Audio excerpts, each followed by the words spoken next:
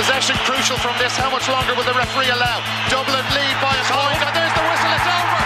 It's over. We earned it by winning the last 2 matches on the road, and that's not going to be taken away from us. But what I love in hurling, I love players that will never give in. He hits it. He hits it.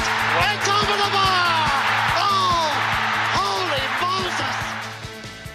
Hello, welcome to the RTE GA podcast. Hope you're all doing well. Mikey Stafford here. I am joined, as always, by Rory O'Neill, as well as Conor Neville of RTE Online and Jackie Tyrrell, formerly of Kilkenny Hurlers. You may have heard of them. Later on, we'll have Pat Spillane and Wexford football manager Shane Roach to preview the Tailteann Cup semi-finals.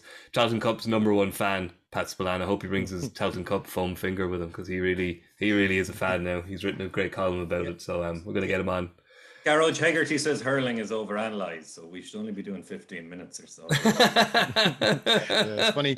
It's either too much analysis, too little analysis. You're too boring or too funny, too long, too short. I mean, Rory, no one's ever accused us of being too funny. Okay, well, look, we've two very interesting All-Ireland quarterfinals to look forward to in Semple Stadium. Conor Neville's just bought himself some tickets, so he's going along. He's caught the bug. You only get the Killeen end, by the way. The stand we're gone in no time. Well, I turned down a couple of stand ones because I thought I might be behind a pole, and that turned out I got too greedy. So. You got to. You've caught the Paris hurling were bug. all that was available on Ticketmaster, and I panicked, so I had to buy it. There you go. You've caught the bug. Unfortunately, I've caught COVID, so I can't go to Semple Stadium. You'd probably prefer if I wasn't there, Conor, so I won't be there. But I shall be watching. Jackie, we might start with Galway and Cork. Two teams with a lot of question marks around them. Perhaps people might think Cork had begun to answer the questions about them, I suppose, in the latter stages around Robin, whereas Galway, I don't know what to make of Galway after that Leinster final. You obviously were delighted with the result, but you must have been quite perplexed by, the level of kind of performance that was put up against Galway. They really just seemed to... I don't know. I still can't quite fathom what happened. They just didn't come. We put a lot down to intensity, but they weren't at the level they needed to be to take on a Kilkenny team chasing 3 Leinster titles in a row. So now we have to ask, what do they need to do to lift it? Clearly they have the ability, but there just seems to be something a little off in Croke Park. Did you think? Yeah, it's very hard to analyse where Galway are right now after a really consistent round robin. I suppose looking back and having time to reflect, I think it was a combination of a couple of things. I think essentially they didn't execute a lot of the opportunities that they got in front of goal. They didn't have a clear-cut chance, but they definitely had 3 to 4 chances. Conor Whelan had one, Conor Whelan had 2, Joseph Cooney had them, and they definitely needed one of those opportunities to go in. Outside of that, their intensity levels definitely weren't at the same level of Salt Hill. But also, I think you have to give a bit of credit to Kilkenny in the sense that if you compare the two games where Tom Monaghan, Cottle Mannion and Joseph Cooney almost ran the game in Salt Hill, Kilkenny definitely targeted those 3 and they sent Conor Foley after Tom Monaghan and did an outstanding job on it. Joseph Cooney was held very quiet as well. And Cottle Mannion, Mikey Butler, he was man of the match. He cut him out. So I think taking those 3 out of the game, it wasn't a huge amount different from Salt Hill. Generally, they were decent at the back, Galway were. But when you take those 3 out of middle third, that attacking threat, it was mainly on Conor Whelan, who showed glimpses of magic. In fairness to Hugh Lawler, he stuck to his task manfully, but eventually kind of got on top of him. So I think those 3 guys are so important to this Galway thing from an offensive point of view. And I do think they never reached the levels of intensity that they did in Salt Hill. So they will be the challenges for Henry this week. I would say, looking at Cork maybe have addressed some of their issues from the round robin. Kieran Joyce going to centre back has been a really, really good, solid move for them. They now have really 6 that they can build around. Mark Coleman moving to 7 has freed him up. Conor Lehan is in outstanding form. Darragh Fitzgibbon is in really good form as well. So, and Seamus Harnedy showed a lot of leadership. So they have a lot more probably positive things to be positive about going into this game, where Galway have a lot more question marks. The one little thing from a Galway point of view is I see Rob Downey went off again the weekend. Don't know if he's injured or that. And when you look at Galway, their most potent attacker is Conor Whelan, who will cause problems. So there will be an air of caution there from a Cork point of view. But Cork seem to have probably a more settled team and the team in better form at the minute. Yeah, Conor. Connor Neville. Yeah, the Connor Whelan is certainly the man in that Galway attack. They only got, I think, 7 points from play from their 6 starting forwards against Kilkenny, and 4 of them came from Connor Whelan. We used to say the Galway attack was a bit reliant on Joe Canning in the past. It now seems to be a little bit reliant on Connor Whelan, and despite all the talent that they have in there, you can't be that reliant on one forward, even one as talented and just overtly physical as Connor Whelan.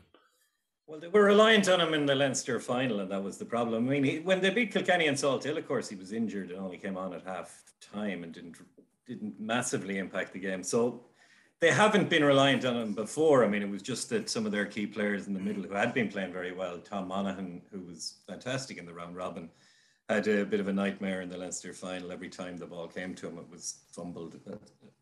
It seemed Joseph Cooney barely hit the ball in the second half. The Leinster final was certainly a dismal experience to be at, from my perspective anyway.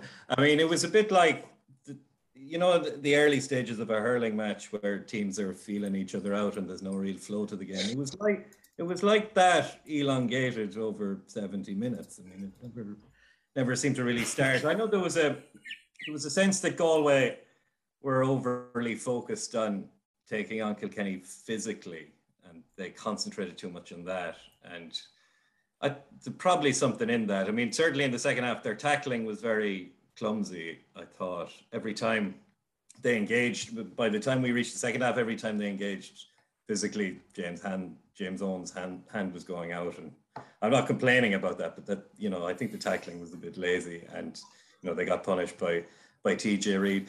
I do have a theory on the Leinster final sometimes. I mean, it often occurs. I mean, this is quite old school, but I wonder, is there a motivation gap there when Kilkenny play Galway in the Leinster final? I know Aidan Fogarty was talking about how he suggested Brian Cody uses the fact that Galway are in Connacht a lot. Galway are from Connacht and they're coming over here to take Leinster as a big factor in the dressing room beforehand. And then on the other hand, you have Joe Canning saying, his Leinster medals don't mean a whole pile to him. I just wonder, does that impact the game when it comes to it? But because their record in Leinster is average enough considering how talented the team is generally. Three Leinster titles in 13 years. I mean, it's not a big deal to win it down there, I don't think. But they have a job to bounce back against Cork, who seem to recover a bit of form, although they were fairly unimpressive against Antrim for the most part. I mean, I only watched the first half of that game, but I suppose there's question marks about how tuned in they were for that. I think the first half of the preliminary quarterfinal seems to be the sweet spot. I'll admit, I only watched the first half. I should go to a soccer match after. Rory, would you subscribe to the theory as a proud Corkman that Galway is just about the perfect opponent for Cork in an All-Ireland quarterfinal? No, I wouldn't subscribe to that at all. I would think I'd be pretty nervous about this game from a Cork perspective. Cork haven't beaten Galway in the championship since 2008. Yeah, four losses in a row, isn't it? 14 years. It's a long time, and the historical record to go right back in history, not that has any relevance, would have probably been something the other way insofar as Cork would have ordinarily felt they would have always had it over Galway. So I think to kind of bring in Connor's point, I think Galway has been an absolute godsend for Galway hurling in many ways in terms of sharpening up their hurling ahead of an attack on the All-Ireland series. So I would see this match 100% as no more than 50-50. I think Jackie mentioned execution. I think that was the key ingredient that was missed. If you look at it, in my view, and I mean, Jackie is probably the best person of all to assess this. In my view, the strongest line in the Kilkenny team is their full back line. They have a fantastic full back line. And that extra half second that you need to kind of get to take those goal chances that they had early on, they had certainly 2 really good ones and 2 kind of half goal chances. And they took none of them. That extra little bit of space, that extra half second, that intercounty hurling, when you're coming up against a full back line, let's be honest, that won't be as good as the Kilkenny full back line. I could see Galway scoring. Cork have conceded goals in every single match they've played in the championship this year, with the notable exception of Clare, who racked up 28 points on the day of days for Clare. and Clare had a couple of goal chances as well on that same day. I think if Galway can get reverse the trend of the Leinster final, carve open 1 or 2 goal opportunities early on, I think there are weaknesses, particularly in the Cork full back line, that they could get after. And if they can get Conor Whelan on a little bit more ball, I think there's plenty in this match for Galway. Yeah, Jackie, the Cork defence seems to be shored up a bit from the dog days of the league final and like the Limerick game and that Clare game that Roy referenced there, where they conceded 28 points. They held Waterford. Okay, Waterford, who we're now kind of being a bit we're revising kind of maybe how good they were, but they 119, Tipperary 124. Antrim 219, Antrim being a Joe McDonagh team where 219 is a halftime score in a Joe McDonagh Cup game these days. So do you think maybe Cork, that have they cracked it a little bit, their defensive system, or have the quality of opponents just kind of been going down a little since the start of the championship? Yeah, I wouldn't say they've cracked it completely. They're definitely an improved outfit with Joyce at 6, Coleman at 7, and Tim O'Mahony, who is a fabulous hurler, but his defensive part of the game is just, he doesn't track runners. He's very much forward orientated. So getting him out of defence, putting Niall O'Leary at wing back, I definitely think it gives them a more compact half back line, a better defensive screen to the full back line. There is question marks over Rob Downey still. I do think for all probably the question marks over him, Damien Cahalane has been proved to be a pretty solid full cornerback. And look, Sean Dunn, who was an outstanding cornerback. So they have landed on possibly their best 6. And with Darragh Fitzgibbon now in better form at midfield, it offers them a bit more protection there. Jared Millerick, could he come in the weekend as well? So, yeah, I definitely think it's a more improved outfit. It's more compact or structurally sound.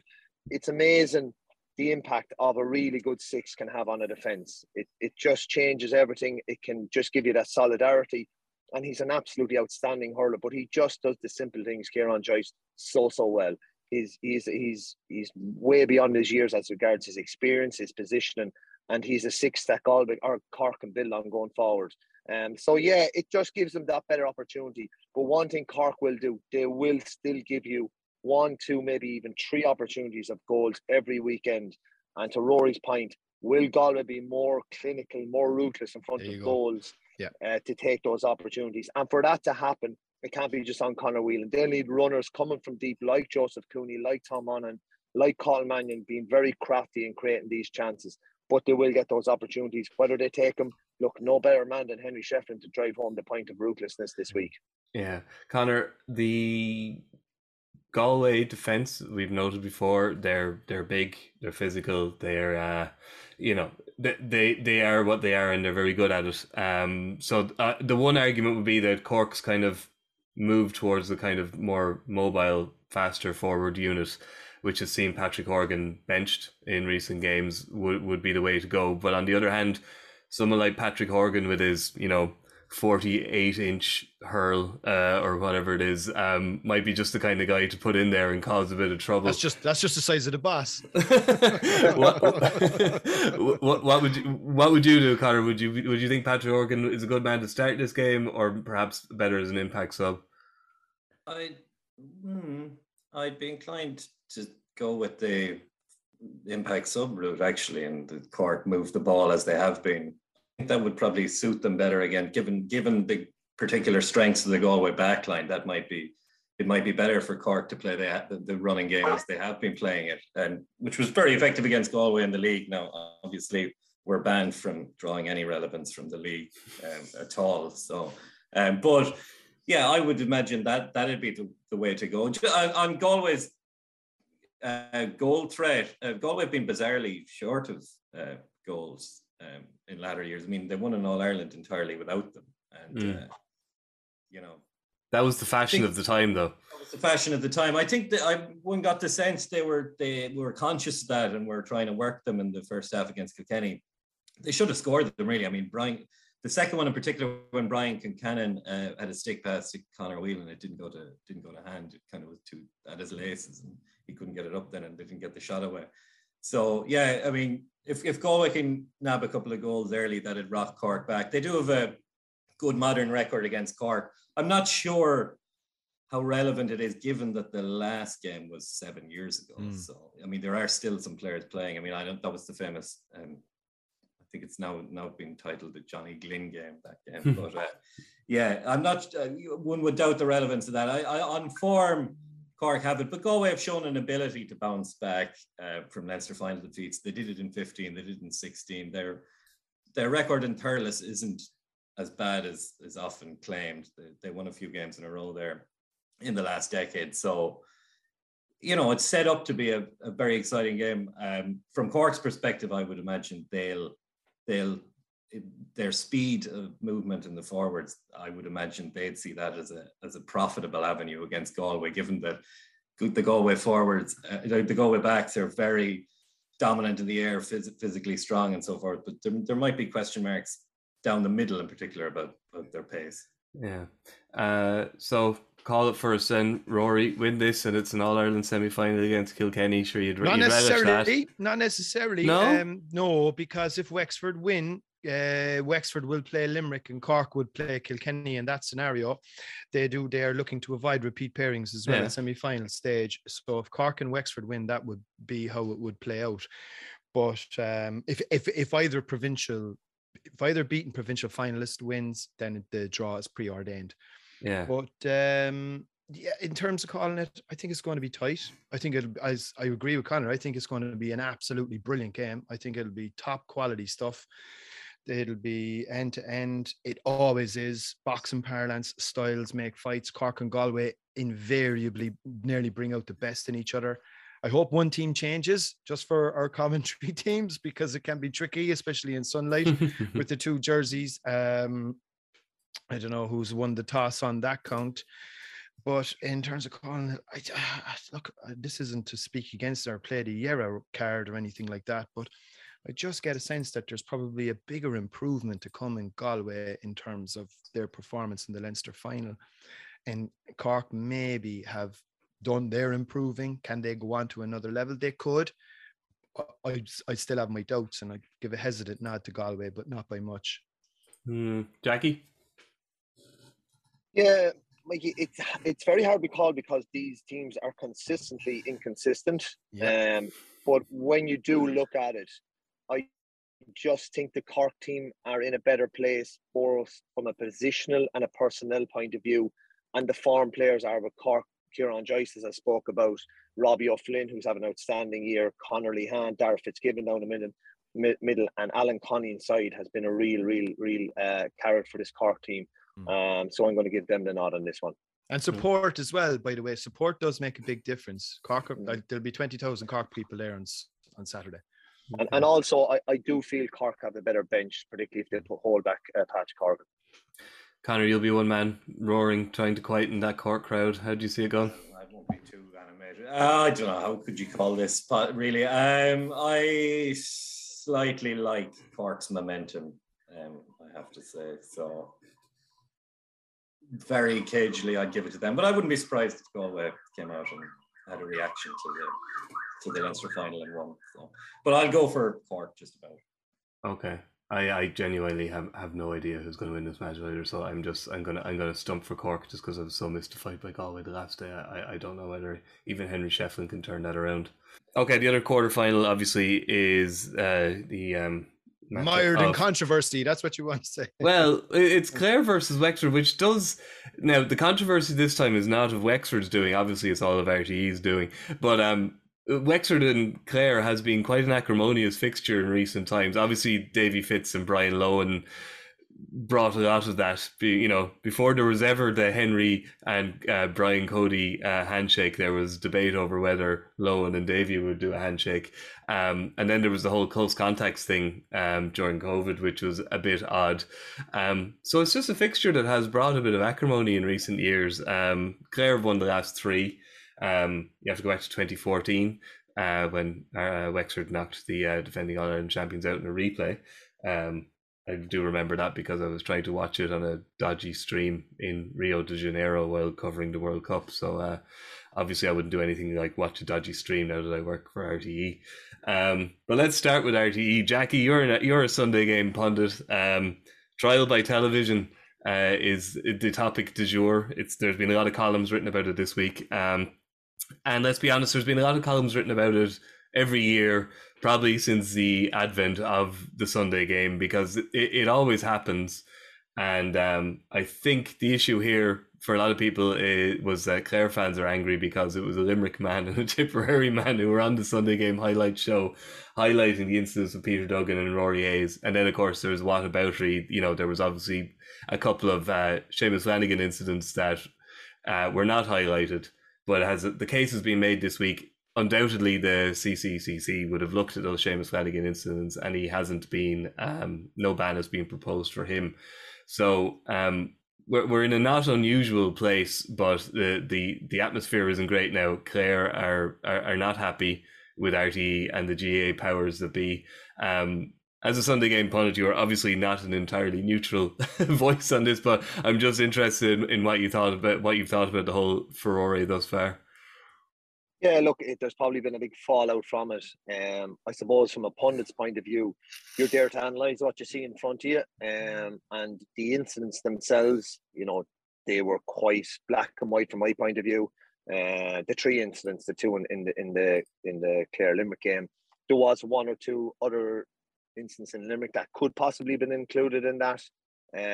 You know, but it's about a balance. Look, if we were to pick out every unsavoury or incident that may not have been picked up by the ref, well, then your analysis is going to be entirely negative, and you're going to be entirely looking at these kind of scenarios, because the game is just at a situation where it's very hard to monitor and for a referee to carry out his duties. And John Keenan had a really good game. Yeah, he missed a couple of flashpoints, but I suppose it's getting balance right with being open and looking at what's actually happening in front of you. I suppose the fact that, look, Shane and Brendan were on the Sunday game. Shane actually didn't do the analysis. It was actually Brendan. So I think it's unfair to probably land it at him. From the Clare point of view, it's just unusual that the CCC has reared its head now at this one time when the Sunday game did highlight it. And of course, I've been on panels where we've highlighted other things before, and they've never been actioned by the CC.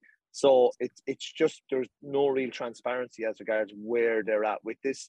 And unfortunately for Brian Lohan and these guys, that is the kind of hangover this week that they're going to be trying to plan Wexford this week. And do they have Peter Duggan and Rory Hayes? They won't know until later this week. And that is quite challenging. But as regards Clare, I mean, Brian Lohan will have learned from Gerlach Nan and the whole Colin Lynch saga. So I'm sure he'll be well used to this. He'll tap into it. He could actually use it as a siege mentality. And they have a decent panel that they can reconfigure the two players if they are gone. But from the point of view, we just need that balanced approach as regards what we see, what we analyse. And look, for Clare people, I probably would agree. Maybe we should have looked at some other incidents. But, you know, like, we're there to do a job. 70 minutes, there's an awful lot of action to get in. And as Rory will attest to, it's very hard to whittle down your analysis for a small window to analyse a game. Yeah, Rory, you're obviously a veteran of many seasons of editing the Sunday game highlight show. It was a classic final, but I don't think any of us can say that it was, you know, that it was played completely within the rules. Like a game of that intensity simply can't be. So there were incidents, and some were highlighted. I suppose I think a lot of people listening here would be interested in kind of the mechanics of it, say on a Sunday afternoon, and how you decide, you know, I know you weren't working on this show because you now do the live show, but like kind of just how kind of give people an idea of kind of how those decisions are made and kind of how it comes to end up on air, that we're kind of highlighting things that a referee may have missed, etc. Well, look, before we go there, I think there's a few key points that I think are worth mentioning on this. I mean, the first thing is, if you go back to when the Sunday game first came on TV, which was in 1979, and through the 80s and 90s, this started to become a feature. Now, the main reason, I've often spoken to Tony Davis about this, the former Cork footballer who used to be on with us. And Tony makes the not unreasonable point that the Sunday game was actually largely responsible for tidying up some of the more thuggish elements that were going on, particularly in football. Like Tony will tell you, in football, there was an honour in hurling, and lads didn't wear helmets, so you had to be careful back in those days in terms of what you did and etc. But in football, they were killing fields, and there was some awful stuff went on. So the Sunday game actually played a fairly instrumental role in cleaning up Gaelic football from what it was then to what it is now, and people can argue the toss on that front. In terms of the game 2 weeks ago, look, Mikey, you and I both spoke about this only a couple of weeks, even maybe a month ago with Colm Keys, where I was making the point, and I'll say it again: intercounty hurling is largely ungovernable. You know, if you wanted game to referee, if you wanted played in the way that everybody is saying, "Oh, let the game flow," there's no rules. So, you know, like, so where do you draw the line? That becomes a very difficult decision then from an editorial perspective, because you've got to say, right, look, what's the really nasty stuff? And I'd say that's part of what probably informed the discussion around this. A chop down on the back of somebody with a hurley, and fair play to Seamus Flanagan, by the way, because that was, you know, look, that was a pretty dangerous, and it's a strike with the hurley, and it's a straight red card, and I don't think Rory Hayes can have anybody to blame but himself. And and that also feeds into, well, do you not show it at all?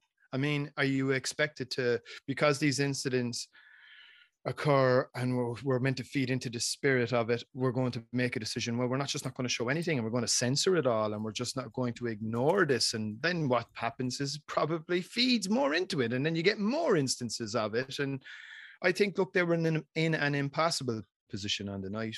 No matter what way they rolled the dice on it, they were going to be accused of not feeding into the spirit of things. I think Sean Moran wrote a really good piece today in the Irish Times about the application of rules and how that might influence CCC, and how that is influencing, and the television coverage may be influencing from that end. I think all of that is a smokescreen at this stage. And what I would say ultimately on this is to Clare, forget it now.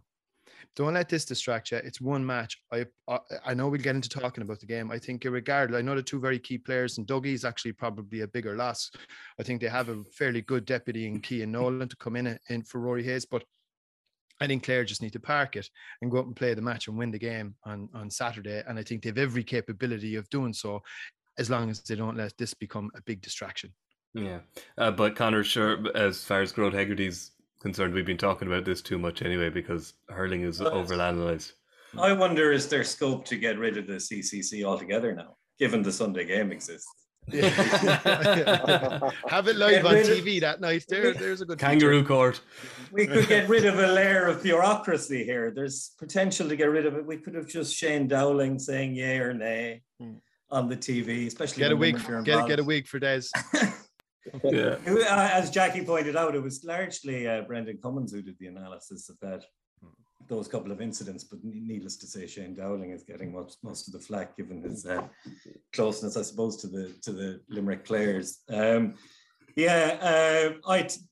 As Rory said, it was. I mean, watching the game, I thought the Peter Duggan incident stood out. I mean, it would have been ludicrous not to draw attention to them, given that people saw them and they were very clear and they seemed pretty black and white. In a game where there's so much grey area around the rules, they seemed like entirely black and white incidents.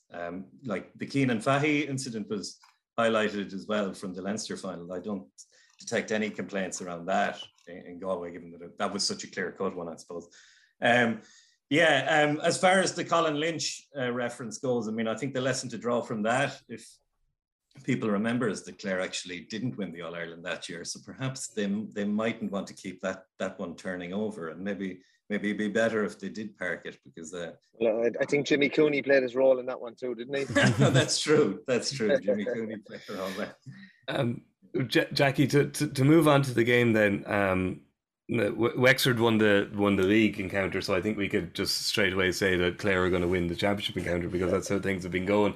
I very rarely do this because I'm not a gambler, but I actually had a look at the outright betting for the All Ireland, and Wexford are rank outsiders at 33-1, Galway 16-1, Cork 9-1, Kilkenny 7-1, Clare 11-2, and Limerick 2-1 on. Which shows the kind of Munsters kind of where the hierarchy is. I think that's fair enough.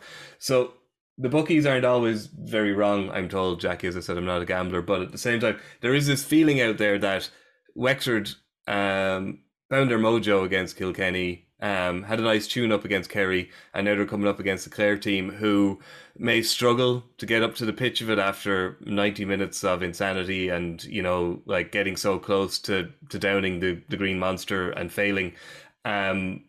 So, but the bookies don't think so. They think that Clare should win this match pretty handily. Where do you land on it?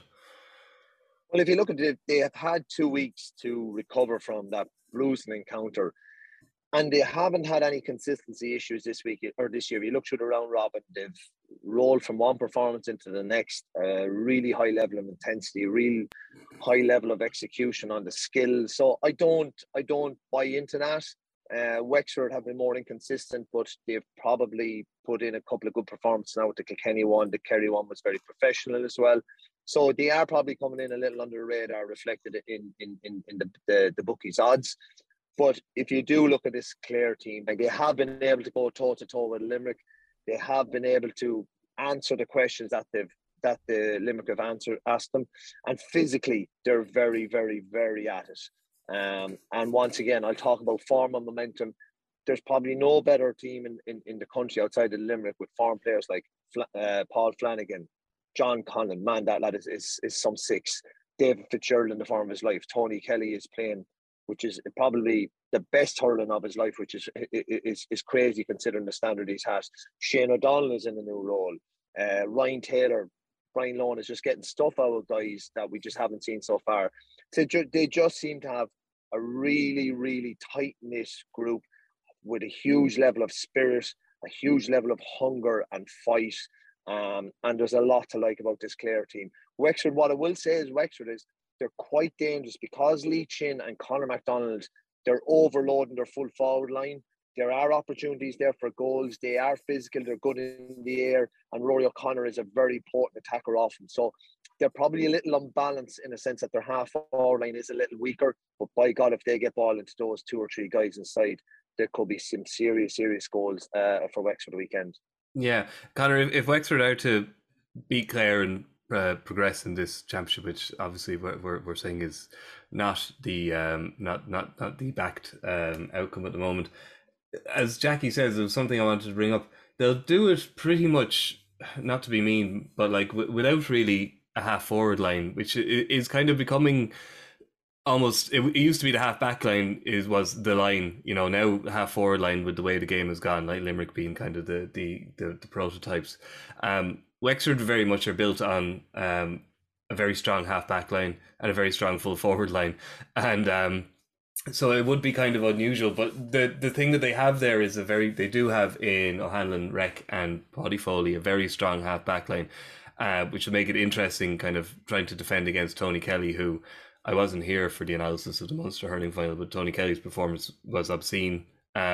I know the sideline cut at the end got most of the attention, but the point where he hooked Grode Hegarty, picked up the ball, evaded 2 men, ran up the sideline and put it over off his left after having pointed a free about 20 seconds before that.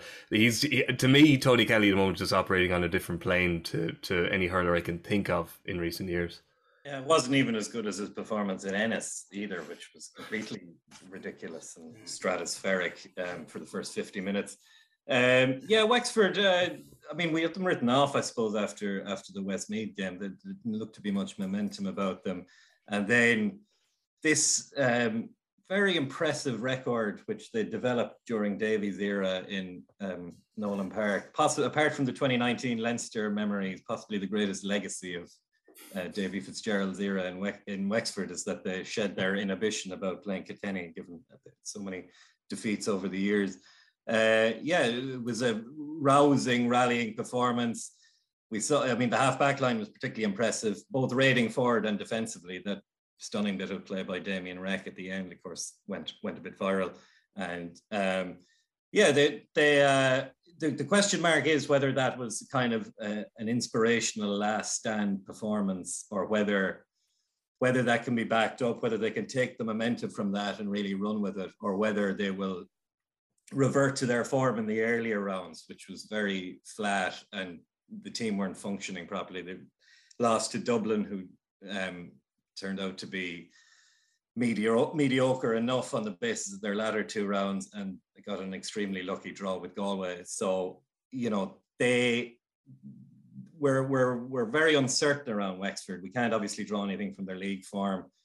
The question mark is whether that was just an inspirational last stand effort against their old foes, or whether they can follow that up against Clare.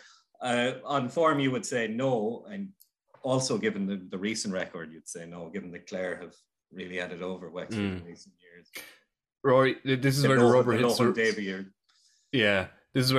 the road, really, Rory, in terms of the what we see as the perceived inequality between the two provinces. We're going to see it this weekend. Galway, you know, were, you know, the number 2 team in Leinster, and they're playing Cork, the number 3 team in Munster, and we were saying that game is too close to call. This one is the number 2 team by a hair's breadth, almost the number 1 team in Munster, coming up against the number 3 and somewhat lucky to be number 3 team in Leinster.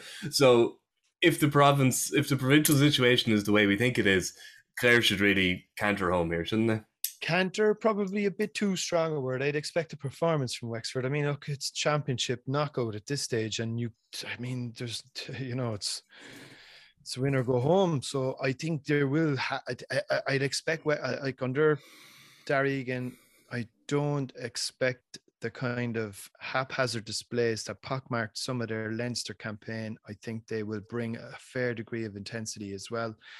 That's something close to what they brought down to Nolan Park. To go down to Nolan Park and win in a championship match shows unbelievable character. Unbelievable.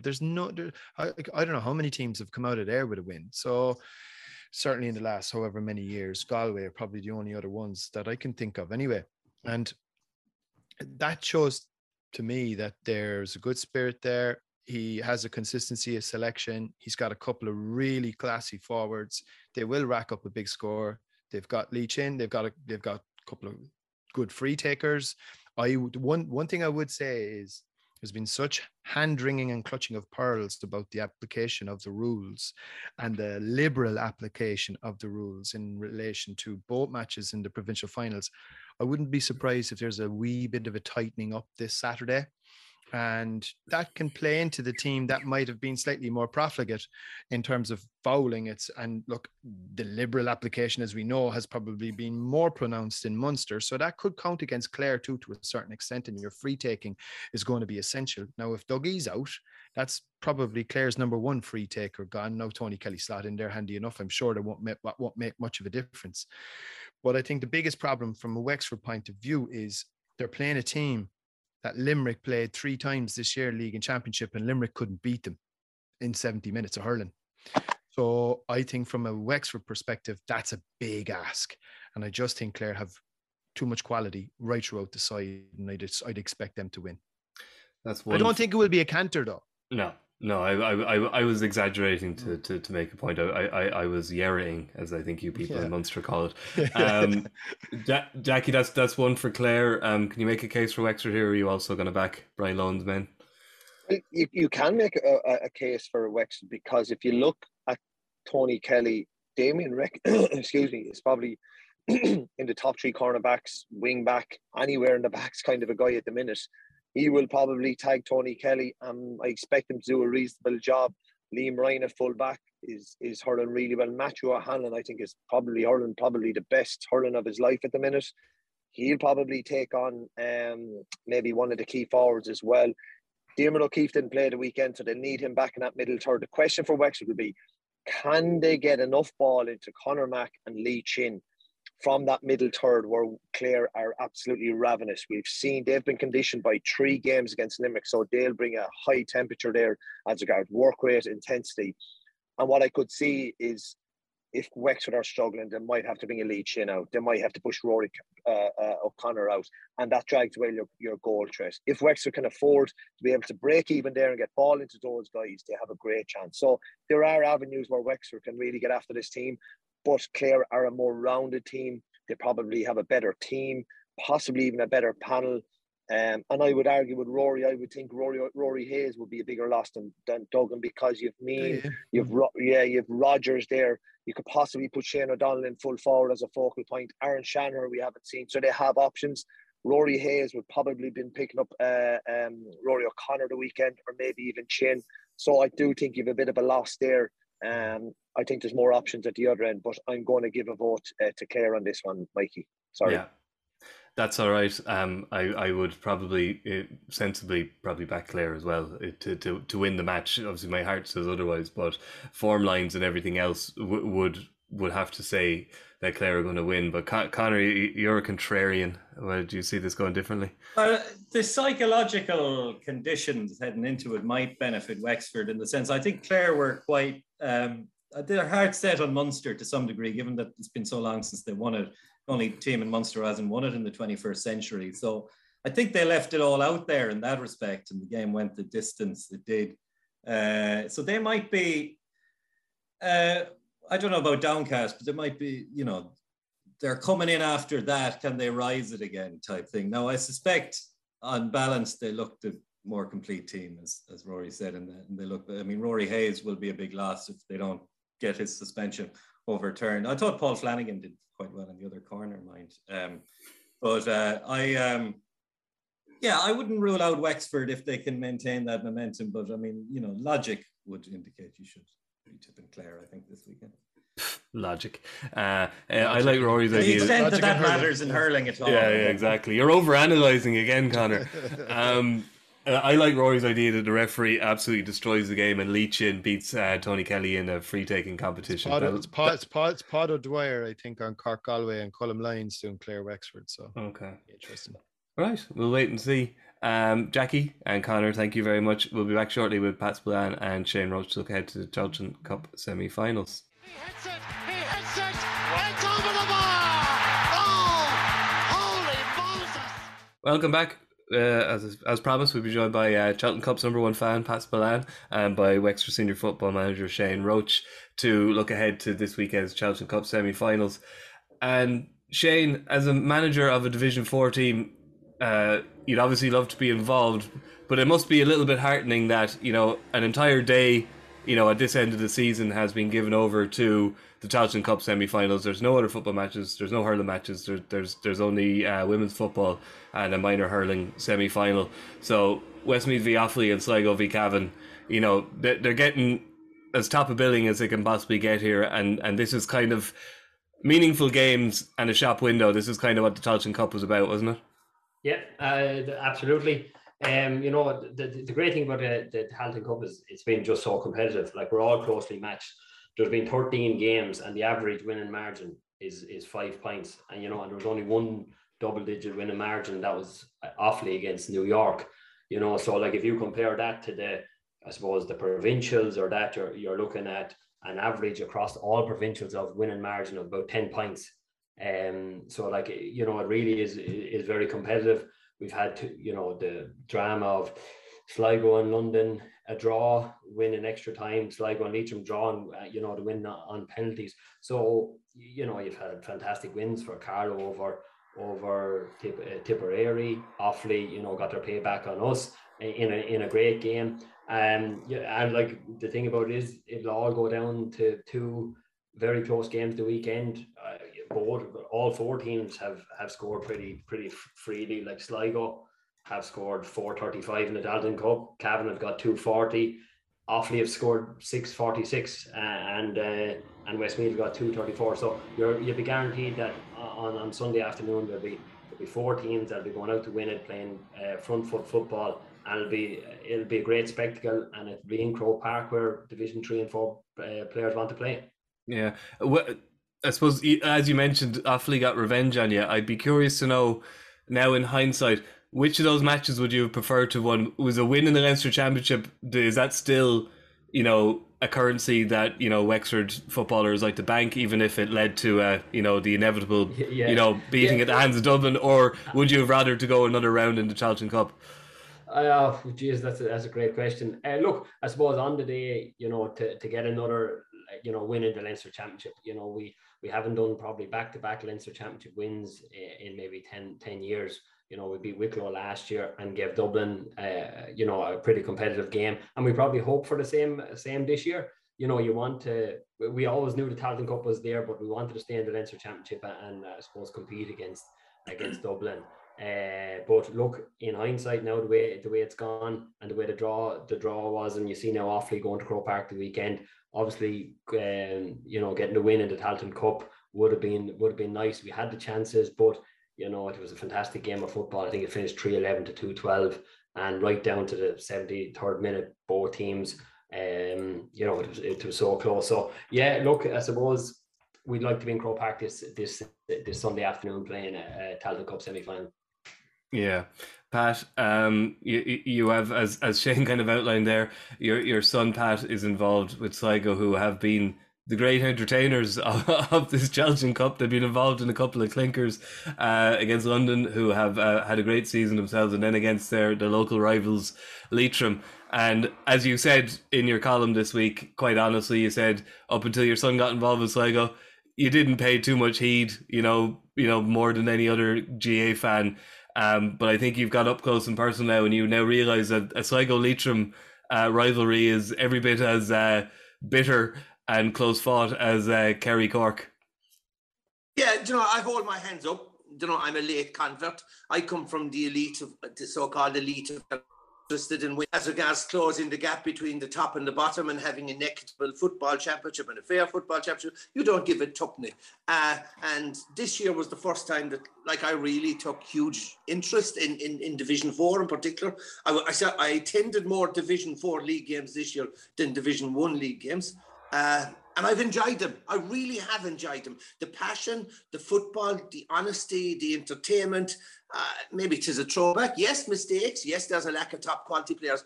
But you know what? It's a level playing pitch. And you know, I was just started thinking, my footballing career, I started with Templenoe in 1972, actually. I was 16 playing senior. And in 1973, we won our first ever county championship. And it was the county novice championship. And we beat Rathmore B. And to this day, I don't give a tuppenny. To me, whether it was against the B team, whether it was a novice championship, it was a county medal. A county medal is a county medal. An All-Ireland medal is an All-Ireland medal. And I was one of those people that, because I was selfish and thinking of Kerry, I didn't see the need for a competition or two competitions. But of course, it stands to reason that, you know, that the inter-county format should replicate the club format, where we should have, like I said, 3 tiers, maybe junior, intermediate and senior, teams of an equal basis. And I saw it in the opening round. I've seen it in the league. I saw cracking games in the league. And Shane's team were very unlucky because in the first round, Sligo, you know, daylight robbery, probably late finish, cost Wexford in that game. The championship was the one that really stuck to me, that opening weekend of the championship. London and Leitrim, what a cracker. Leitrim, last minute goal to win the game. New York, Sligo, what a cracker, what entertainment. And people there that day, there was 4,500 in Gaelic Park. What an atmosphere. But the point I'm trying to say in Gaelic Park that day, no one was bothering whether Sligo or New York was ever going to win a game. They knew they weren't going to win probably another game of the championship. They knew they weren't going to win the All-Ireland. They knew they weren't going to win the Connacht Championship. But that day was a special day. Great quality, great entertainment, 2 level teams going hammer and tongs. And then I said, the Tailteann Cup is going to work. And in fairness to the Shane and all the managers, to the players, to the county boards, there's been buy-in by all of them. And once you have buy-in, you're going to have a good competition. And we're having a good competition, and it's been very entertainment. That Sligo-Leitrim game, holy God, I watched it on GA Go. It was just a cracker. It had everything. Compact ground, 5,000 in Carrick and Shannon, twists and turns, result up in doubt up to the final whistle, the drama of the penalty shootout. So look, I hold my hands up. I'm a late convert, but please, I really enjoyed it. Are you going on Sunday, Pat? I am. I bought my ticket last night. My good wife went on. Actually, while we're on the issue of tickets, and yeah, you know, it's my first ever time. It's my first ever time going to Croke Park since the All-Ireland final of 1991, that I wasn't involved either working for the Sunday World or working for RT. That's 31 years ago since I was last in Croke Park as a spectator watching the games. So I'm really looking forward to it. I'm going to have my 2 daughters there. My wife is going to be there. My grandchild is going to be there. We're going to be just... Where are you sitting? Wait, do you know where you're sitting? Not going to tell you, Rory. We'll be looking for you, don't you worry. But I'm looking forward to it. But you know, while we're on the ticket situation, you know, I know this is an aside, and it's just brilliant for these counties to get. But I just got a text a few minutes ago from Timpano GA Club, you know, to say, sorry, members, disappointing news. You're not entitled. We're not getting any tickets for the All-Ireland quarter-final. And you're sort of saying to yourself, like the club members here, you coax and cajole club members to join the club on the ground that, well, A, they're supporting the club financially, B, most of them are volunteers anyway in the club, but C, the big guarantee is that there's a chance of getting a ticket. Now, all those club members, sorry lads, you're not entitled to a ticket. Go to the supermarket, go online, and by the way, all the good tickets are long gone. I think there's something crazy. But anyway, welcome to Tailteann Cup, and the ticket situation is crazy here in Kerry. We're getting the worst of tickets going online. We're too late. Oh, God bless you. Shane, I have to make an admission on Rory's behalf now. He's not in favour. He likes the Tailteann Cup as it is, as a straight knockout. He's not in favour of the round robin next year. I would imagine with skin in the game, you would be... most managers would very much welcome more games, and the round robin is, I'm guessing, something you'd look forward to? Absolutely. It's like what Pat said about Division 4. You know, the winning margin for Division 4 football was about 5 pints, 4 pints. Like, you know, we lost 2 or 3 games by a pint. We were a pint down against Leitrim, pressed for a goal. They got a counter-attacking goal. You know, so right down to the melting pot in all Division 4 games, bar a couple, you know, it could have went either way. And that's what the good thing about the Tailteann Cup is. And obviously then with that and the excitement that Pat has alluded to, and myself, you know, after the Offaly game, you know, we were bitterly disappointed about the loss, but the performance, I suppose, being part of it, it was in a club ground. It was taken out of Wexford Park. We were doing pitch works in there. It was in Belfield, which is a club ground. It was compact. The signs were up. The sponsors were up around. And, you know, then the final whistle blows, you're delighted with the performance, beaten by a pint, and you're just thinking, geez, lads, that's the 21st of May, and we're done. You know, where for me, it would have been, right, lads, dust yourselves down, take the learnings from the game, and we go to play, you know, Fermanagh, Cavan, Sligo the week after, and more of that. I suppose I'm a big believer with the young panel we have. We have 20 lads that are 25 and under, you know, and for club action and summer, for them to be playing football this time of year would be key for us, you know, to keep them involved in the game. You know, the J1s, obviously, the travel, etc. Just, I suppose, this time of year, the more football, the better, you know. Yeah, much to say to that, Rory? Look, I wouldn't disagree with any of it. I think my only fear, it doesn't come back to not wanting teams at their own levels to get games. My fear is, I think the GAA, I know different to ourselves, are flying 4 sheets to the wind at the minute. I think in terms of staffing it, in terms of referees, linesmen, umpires, I think that's going to be a problem. I think trying to find grounds, okay, that won't be such an issue. You're also going to run into problems around coverage. All the matches are going to be squeezed in on top of each other. You've got to bear in mind that the Sam Maguire has already moved to a round robin format after the provincial finals. Where you're going to fit in the coverage there? You're moving from a 15 or 16 game competition as it's currently constructed to maybe a 35 game competition. Are you venturing into dead rubber territory? Are you venturing into games that really have no sense of meaning, that are going to lack that little bit of punch and lack that bit of value? I'd have a few concerns on that front. And I think a straight knockup brings a really, really fun element and a really exciting element that I think in time, I think the general public will start to buy into. I think if you go to a round robin format, I think there's a fear that you could dilute it, its impact and its ability to grab the public's imagination. And that would be the big fear for me. Pat, you have the deciding vote here. I know he's my boss in the Sunday game, and I'm supposed to be nice to him and say, Rory, you're spot on. No. Pat, you know where I am. Feel free to slaughter me. I'm a big boy. Can I respectively suggest that maybe Rory is wrong there? And I'll tell you why. I think the key to developing players, as Shane will agree to, and the key to developing teams is games, more games. So you take Waterford this year. The Waterford footballers this year, under Efi Fitzgerald, were much improved. They were very unlucky. They only won, they drew with Tipperary in the first round, had a couple of one-point defeats, but great performances, right? They get one game into Talton. They were beaten by Tipperary. That was last May. They will now go the guts of 9 months before they play another match. Wouldn't they surely to God have benefited by playing a round-robin series of 3 or 4 matches? Of course they would have. But of course, it's going back, and I make no apologies for this, lads. I make no apologies for bringing this up again. The way we've planned the season is an absolute joke. It makes no sense at all. And you think that after next Sunday, which is just past the middle of June now, that after next Sunday, there will be 2 matches, 2 weekends left in the hurling championship and 3 weekends left in the football championship. And you're looking at, geez, right, so Waterford footballers are gone. So I suppose the Waterford football championship is nearly finished now. Is the Dublin hurling championship in full swing? No, it's not. There's nothing happening. Now we're in limbo land, because what's happening now is the county goes out and we're going to limbo land. The young lads, the J1s, they're all gone.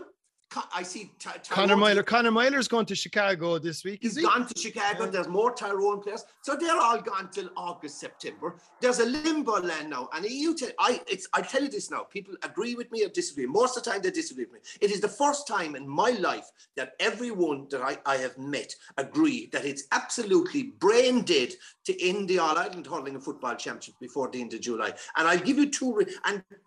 Don't give me this story about the club player. The club player, it's like as if the club player is going to become the dodo, an extinct species. The club's player in Kerry, my own club, they will have, before the championship, they will have completed 11 league matches. They're getting loads of matches, the club players and everything. But like we forget, we're cutting off our nose to spite our face. Let's remember the inter-county game, the inter-county scene is what drives the profile of our games and is what generates the revenue. So we're cutting off our nose to spite our face. Yes, we want to encourage that all the inter-county players get games, all the club players get plenty games, but not under this system. And you know, you talk about the game down in Carrick-on-Shannon between Leitrim and Sligo. A cracking game. And what if there was a replay in that? What if there was a replay? Think of the profile it would do for the Gaelic football in Leitrim and Sligo. Think of what it would do bringing a crowd into Markovich Park. Think of the promotional aspect. And it's all lost because we have to rush this out. We have to get the penalties out of the way. We have to get the extra time out of it. And you see the farcical situation. So many extra time games now of just lads lying on the field being treated for cramp, and you're saying, like, this is wrong. This is just wrong. One thing I hope they do when they do configure it for a round robin format. Obviously, you want it maybe I know that there is talk that it's still going to be configured on a north-south basis, maybe for the round robin section. And if that's the case, that's fine. Look, you know, I suppose they can make the argument there on the basis of cost, fuel, etc. But one thing I do hope they do, which was the massive mistake, which a lot of people flagged ahead of the Super 8s, is that the 2 teams that win the first match, they should play each other, and the 2 teams that are beaten in the first game play each other. So that at least when you get to the final round, there's something at stake, and you try and reduce the number of dead rubbers as much as you possibly can. Yeah, that might make sense. Shane, what's the situation down in Wexford with the club championship? Because obviously the 2 COVID championships, it worked out quite well for a dual county like Wexford, where they got the kind of football played off and then the hurling.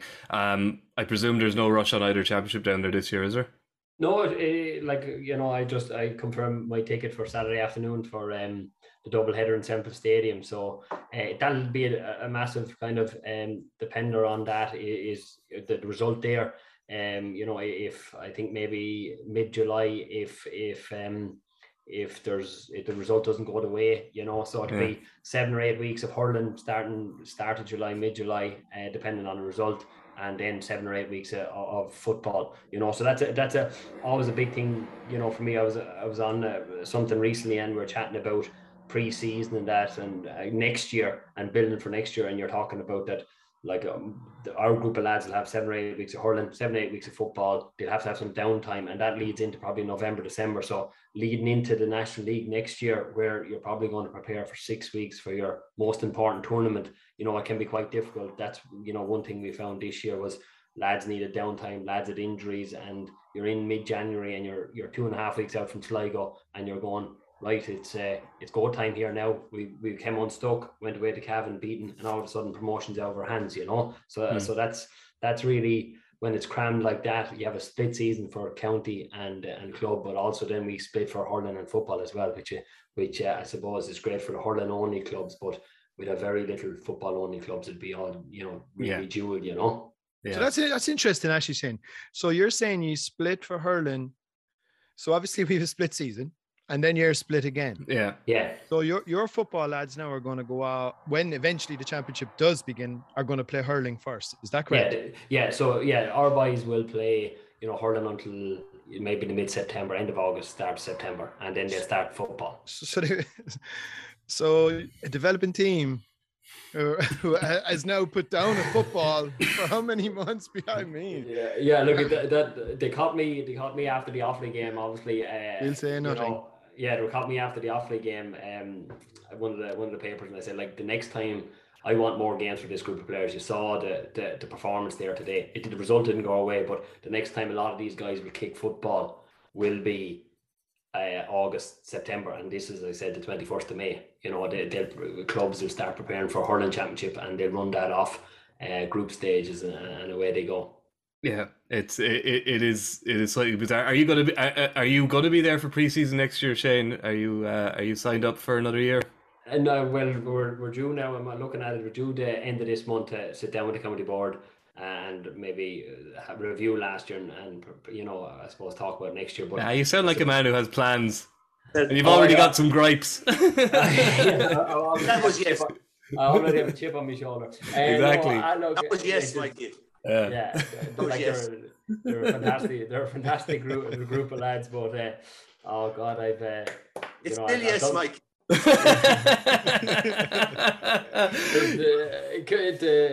I'm inside here now, and I'm already feeling like I'm getting sunburned. Only time. So Pat has that effect on a lot of people. Yeah. Only time will tell. We'll let you off the hook, Shane, but we'll get on to talking about these games.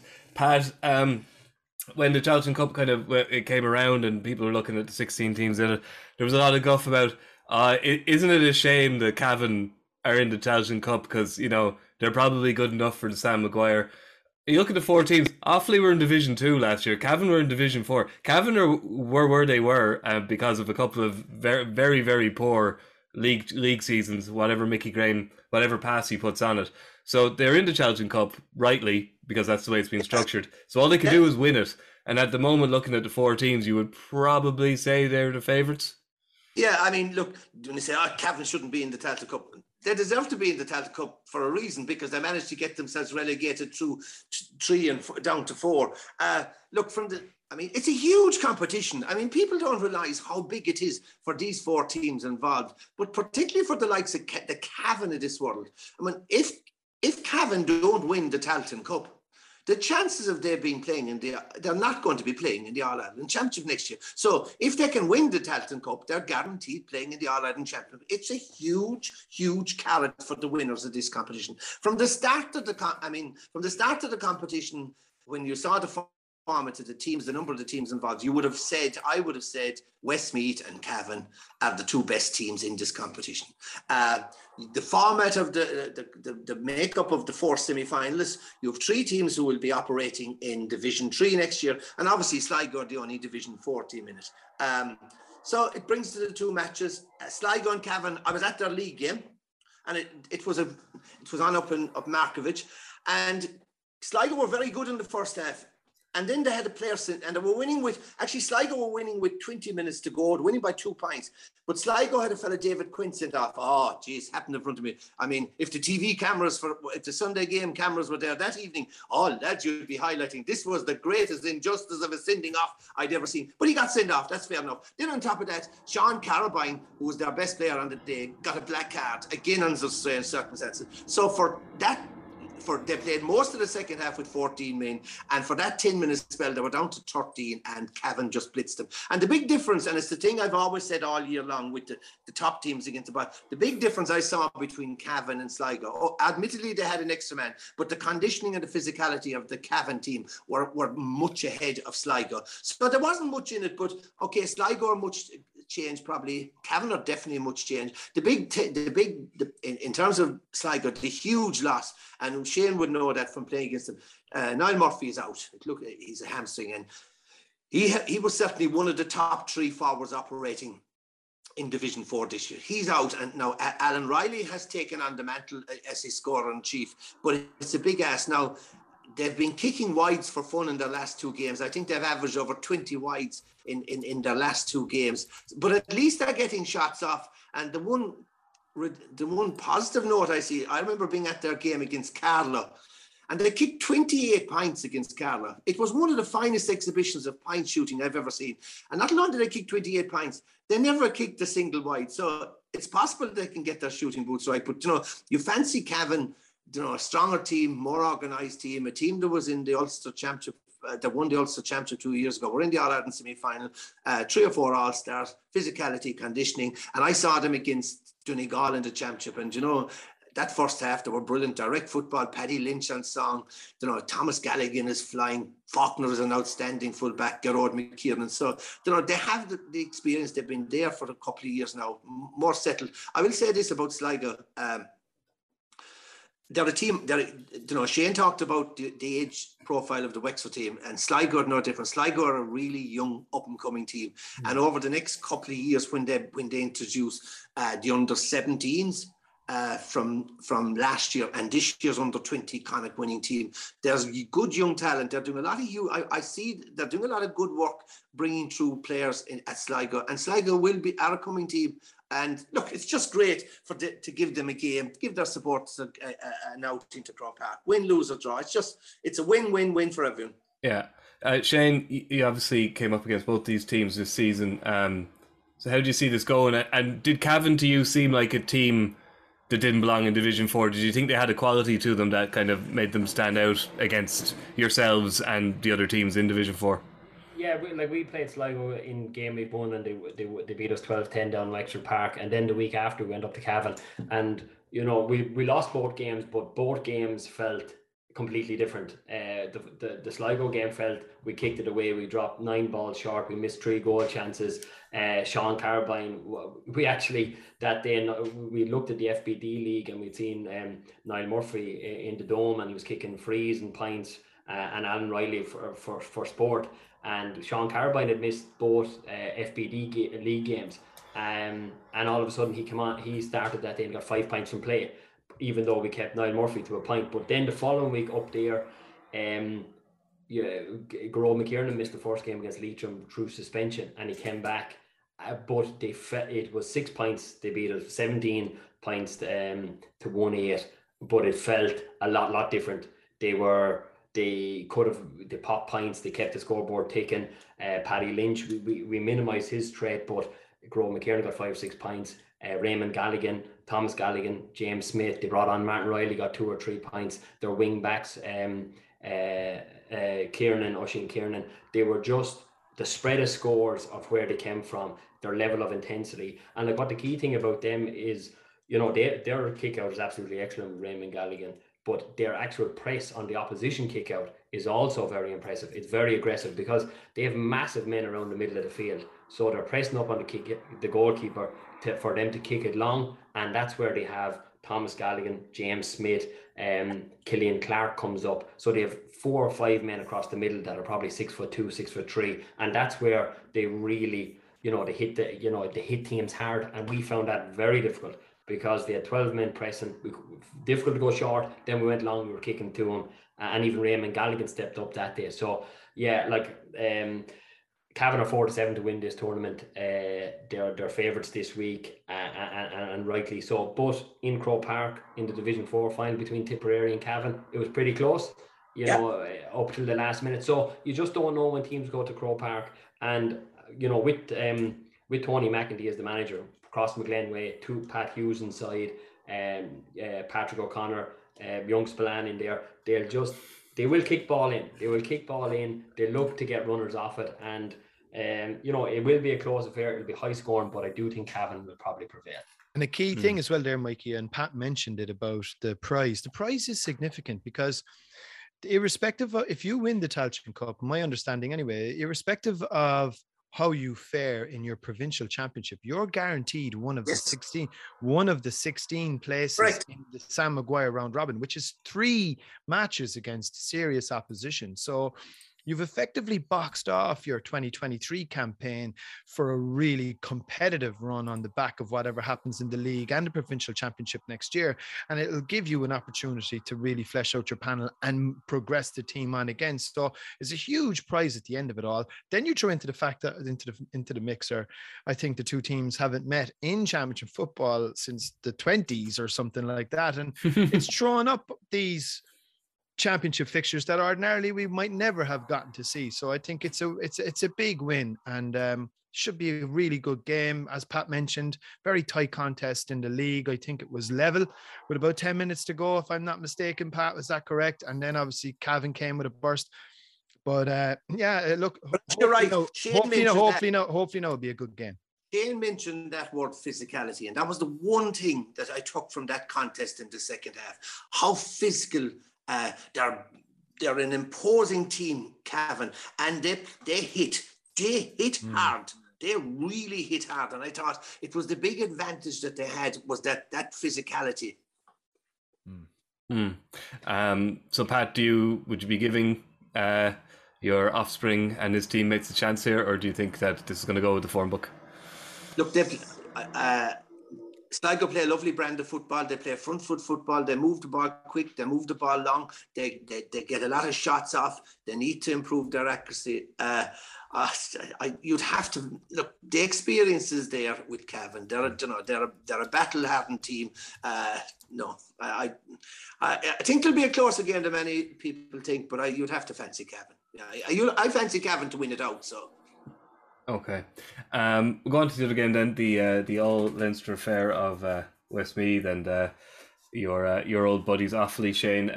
Westmeath, dreadful news there. Just see it there, Mikey, which is only breaking as of this morning, about Niall Darby. Did you see that?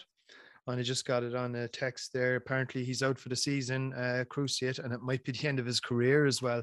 And he's been a hugely significant player for them. I think he scored a point in every game so far, playing cornerback, obviously attacking from deep, but gone. Certainly out Sunday, and that might be the end for him, which would be only just breaking there now, which is dreadful news from an Offaly perspective, I would imagine. Shane would probably be more familiar with him. Yeah. You know, he got 2 points the last day. He's like, I suppose every team now are playing 2 or 3 forwards up, and invariably he seems to be the one that's free and he's able to conduct things. You know, and in the last day, I think Lee Pearson himself was stretchered off, the other cornerback as well. So like both of them would be a massive loss for Offaly. Darby, I think he's nearly playing as he was playing when I was playing back in maybe 2008, 2009. So he's there. He's about 33 or 4. They have a few old stagers, Offaly, don't they? They managed to keep a few lads around. Yeah. That would be a big loss. It would be. They have they've shown good resilience this year, Shane, I suppose, haven't they? And you know, they probably would have fancied themselves to beat Wexford in the championship, and obviously they bounced back from that.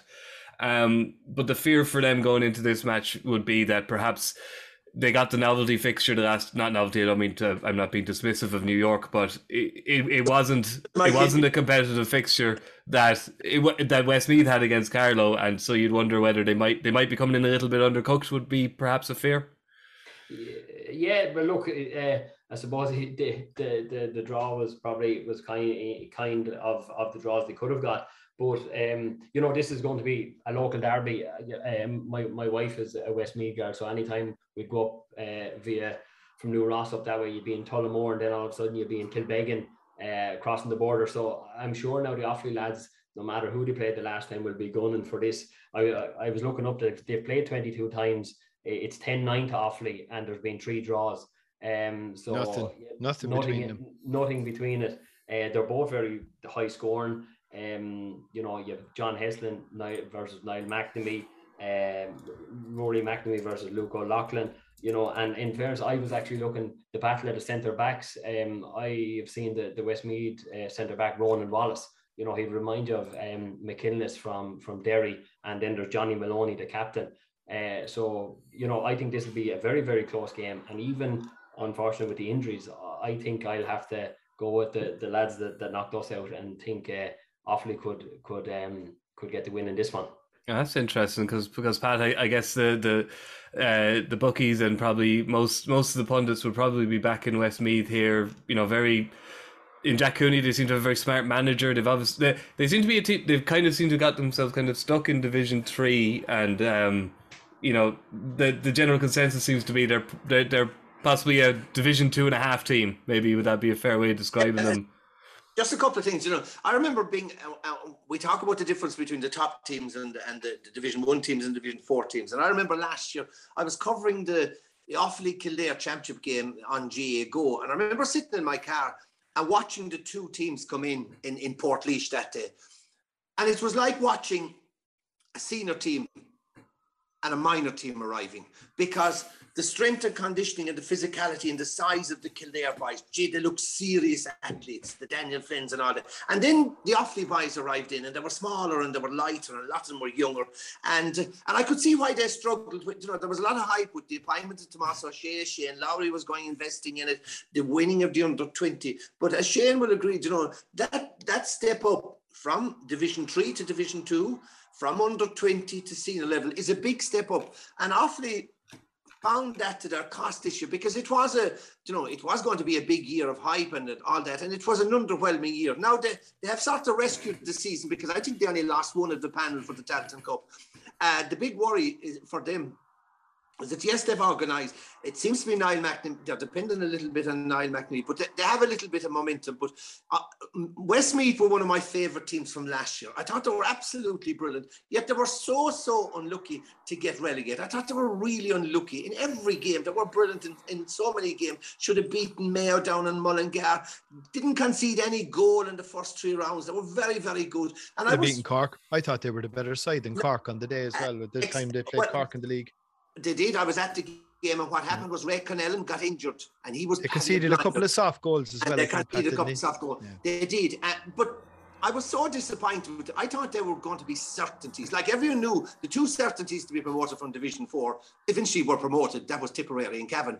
The certainty I thought coming out of Division 3 was going to be Westmeath. I couldn't see Limerick and maybe Louth, I didn't think. And Westmeath were a major disappointment. Now, I did see them against Kildare. Look, they scored 2-15 against Kildare, 2-14 from play. They have serious players, and the lads that Shane talked about there, Wallace and John Heslin and Ray Connellan and Luke O'Loughlin, they have a serious football team.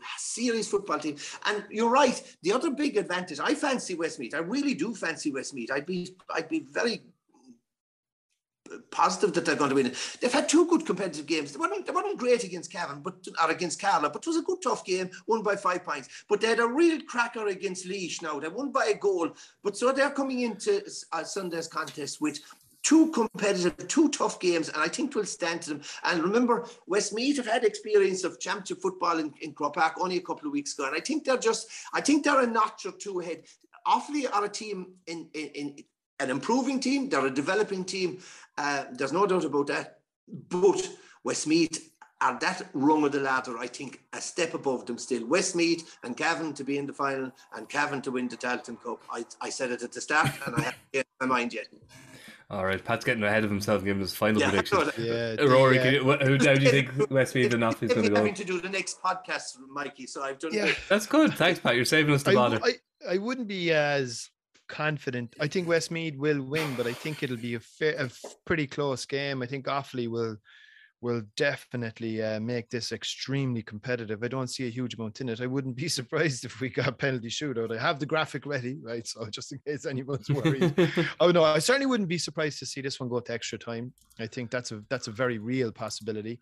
And I'd give Offaly a shout to make it competitive, but I wouldn't disagree with Pat. I just think Westmeath have that little bit more A threat up front with Heslin, Luke O'Loughlin. They've got obviously Ronan O'Toole, Sam McCartan. They've got probably a better spread of scorers. They have that little bit of extra Croke Park experience, as we know games played differently there. And I think they're, probably a team maybe on a higher trajectory in terms of their development in relation to Offaly, who are also equally improving. But Westmeath to win a fairly tight game, and no surprise if it went extra time. One thing I should add as well, just in terms of our coverage on Sunday, we're very Talchin-esque. Is that a new word? I'm going to coin it anyway. So we're very Talchin-esque. So our panel is going to be Keith Byrne from Leitrim, Enda McGinley, who obviously managed Antrim this year in the Tailteann Cup, now has subsequently stepped down, and Ross Munley, who obviously has played with Laois in the Tailteann, played 13 games for Laois this year, despite being nearly 40 years of age, and is on the go 20 years. That is some going, no matter what way you roll it or slice and dice it. So that's our panel. And then also we have Mickey Quinn on co-com, as well as Eamon Fitzmaurice calling. Mickey Quinn on co-com for game 1, Cavan Sligo, and Fitzy's on game 2. So so it's a kind of a Talchin-esque feel. So it should be interesting to get some different voices for a change. Ross Munley probably started playing before you started playing, Shane, and he's still going, and you've got into management. Ross is a serious man. He even came on we played Laois New Burn Cup, and he came on that day with about 10 minutes to go on. I was like, oh, gee, Ross, surely you get the pass at least to the start of the National League. You don't need to play New Burn Cup. Yeah. I think he's on the go. Is it 2002 or 2003 maybe? Was it his first season like that? I mean, it's just incredible. 20 seasons at intercounty level. It's amazing. It's absolutely astonishing. Just before we finish up, Shane, just to get your thoughts on the matches being played in Croke Park. Obviously, we're not going to have a huge crowd there, and there's always the question about the atmosphere in a 3/4 empty Croke Park. Is it still to a Gaelic footballer who doesn't get the opportunity very often, is playing in Croke Park still, whether there's 10,000 people there or 80,000 people there, is that still a bigger carrot than, say, having this game played in Tullamore or Markievicz Park, where you'd have 10 or 15,000 people at it?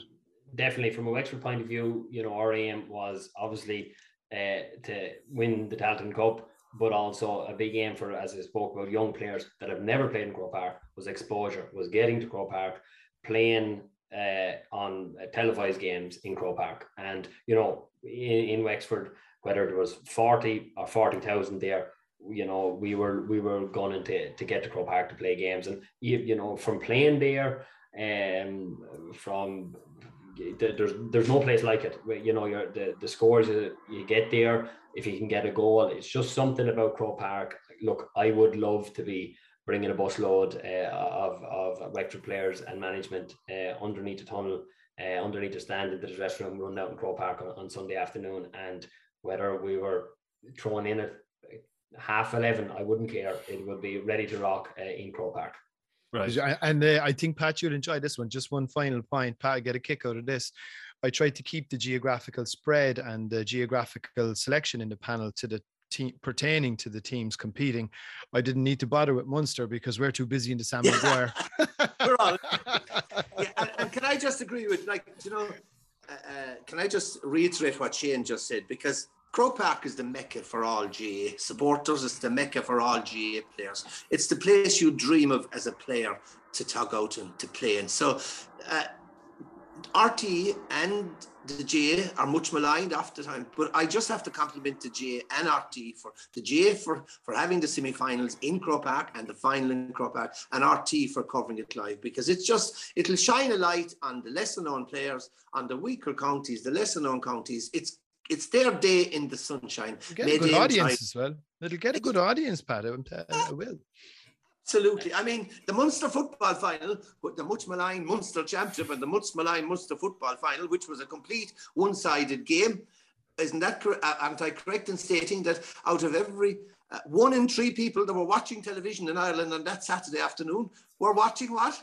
Munster football final. So maybe we beat ourselves up too much, Rory. Maybe we do. Okay, well, you can watch all the GA this weekend, all 4 senior intercounty matches on RT, obviously, and you can follow them on Saturday and Sunday Sport on RT Radio 1 and online on the RT website and news app. And Rory, you're gonna reveal hurling pundit for Saturday afternoon. Oh yeah. So we have a special guest coming in now as well on the hurling side of it. So delighted to have Joe Canning on board for a very first TV appearance. So he's going to be there for Cork, Galway, Clare, Wexford. He'll be on the panel with Anna and Davey. So it'll be very interesting to get Joe's views. I mean, look, Joe's one of the greatest players of all time. Let's be perfectly honest, and I think he has an authority, and he's going to have a forthright view that I think people will be very interested to see, and it's great to have him on board. So won't that make a good headline? Joe is back with RTE. Talk to Joe. Yeah, he described the greatest player of all time, and outspoken. You're describing the hurling's version of Pat Spillane there now. It can only go well. Well, yeah, certainly there are certain similarities, both as a player and as a pundit. Let's hope so. All right, thanks very much. Excuse me, how many All Ireland medals, senior medals has Joe got? 7 less than you. Now, Pat, don't be being distraught. Thank you to Pat, Count My Medals Spillane, to Shane Roach, to Conor Neville, and to Jackie Tyrrell earlier, and we'll catch you all on Monday. Thank you very much. Good luck. How much longer will the referee allow? Dublin lead by a point, and there's the whistle. It's over. We earned it by winning the last 2 matches on the road, and that's not going to be taken away from us. But what I love in hurling, I love players that will never give in. He hits it. It's over the bar.